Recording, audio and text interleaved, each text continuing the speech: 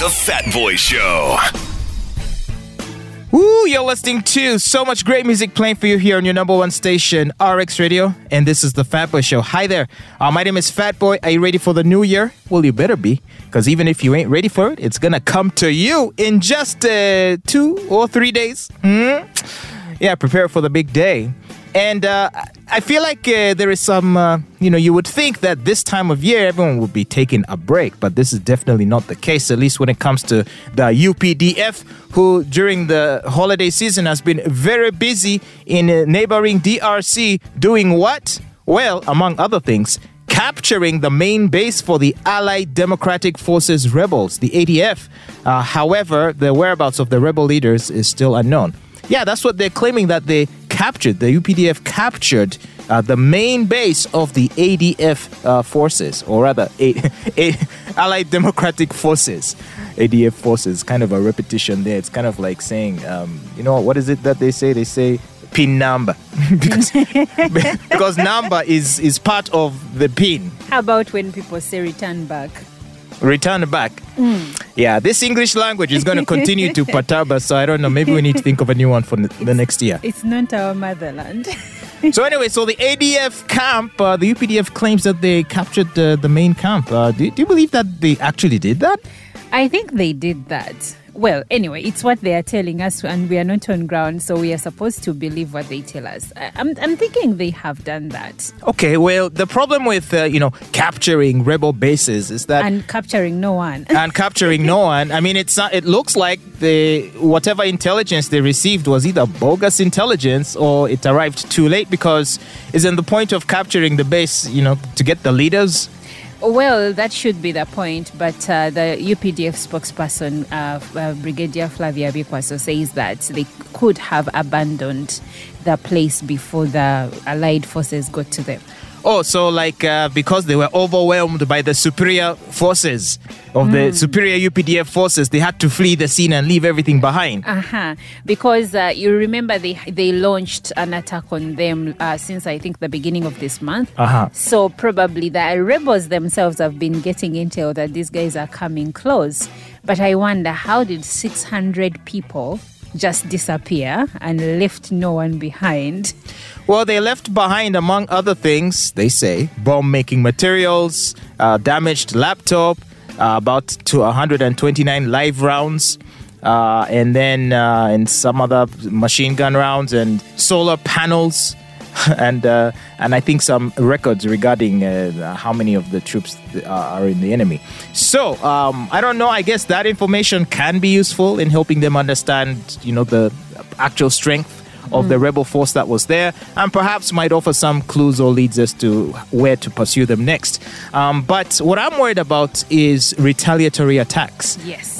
Because, when you have a David and Goliath situation, assuming in this case that the UPDF is the stronger force. The UPDF and the Congolese army. So what the smaller faction will do is they will look for your weak point. They will go for your soft targets. And probably that's exactly what happened, because there was a bomb blast in some part of Congo on Christmas Day. And it is blamed on the ADF rebels. See?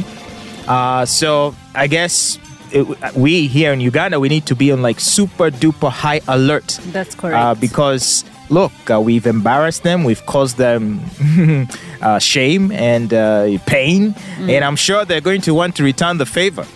And this message actually should go out to all Ugandans, especially in light of the New Year celebrations. You never know what rebels will do or would plan to do. I'm not saying they are going to do anything, but in case, I think it would be good to find yourself in a safe space. Is there simply no way to engage these people in talks? What are their demands? What do they want? Can there be no compromise? Do they want a seat at the table? Do they want representation in the halls of power? What is it that the ADF wants? It's not known, actually, because when you listen to all speeches by the police, you never get to hear the part where they say this is what the rebels are demanding for.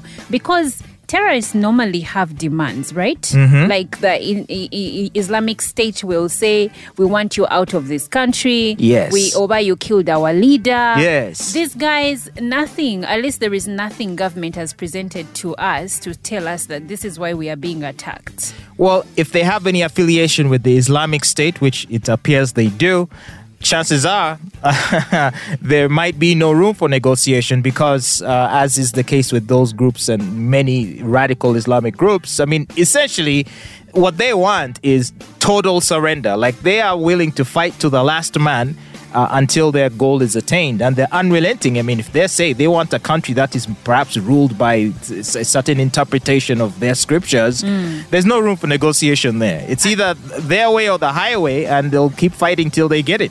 And it doesn't help that most governments say they don't negotiate with terrorists. So this is a very difficult situation for us here in Uganda and even in neighboring DRC, where, unfortunately, we have taken our problems there. I mean, ADF are Ugandans, and they're disturbing people in Congo. So the people of Congo, Eastern Congo, also suffering. Yeah, but to defend our country to a degree, ADF are not the only foreign rebel group that is in the forests of Democratic Republic of Congo.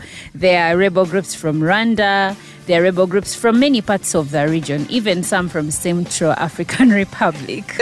Why don't we just leave the DRC alone? It's like we've turned them into our playground. All the neighboring countries, we all just pour into the DRC and take our problems there. It's not fair. And then steal some of their, what is that they have? Natural resources. Because even right now, Uganda still has a pending case where we have to pay billions of dollars back to DRC for natural resources that were stolen by the Ugandan. Are we ever going to pay that money? Because I think that was like over 10 years ago I was hearing that. But a recent ruling this year demanded that Uganda pays, and we will pay. Fingers crossed. Yeah. Well, you're listening to The Fat Boy Show, and as we said earlier, please remember to stay safe. Wake up. You need to wake up. Wake up. Right here, the number one show in the city. The number one show in the city. Uganda's King of Radio, Unleashed and Unplugged. Let's go. The Fat Boy Show.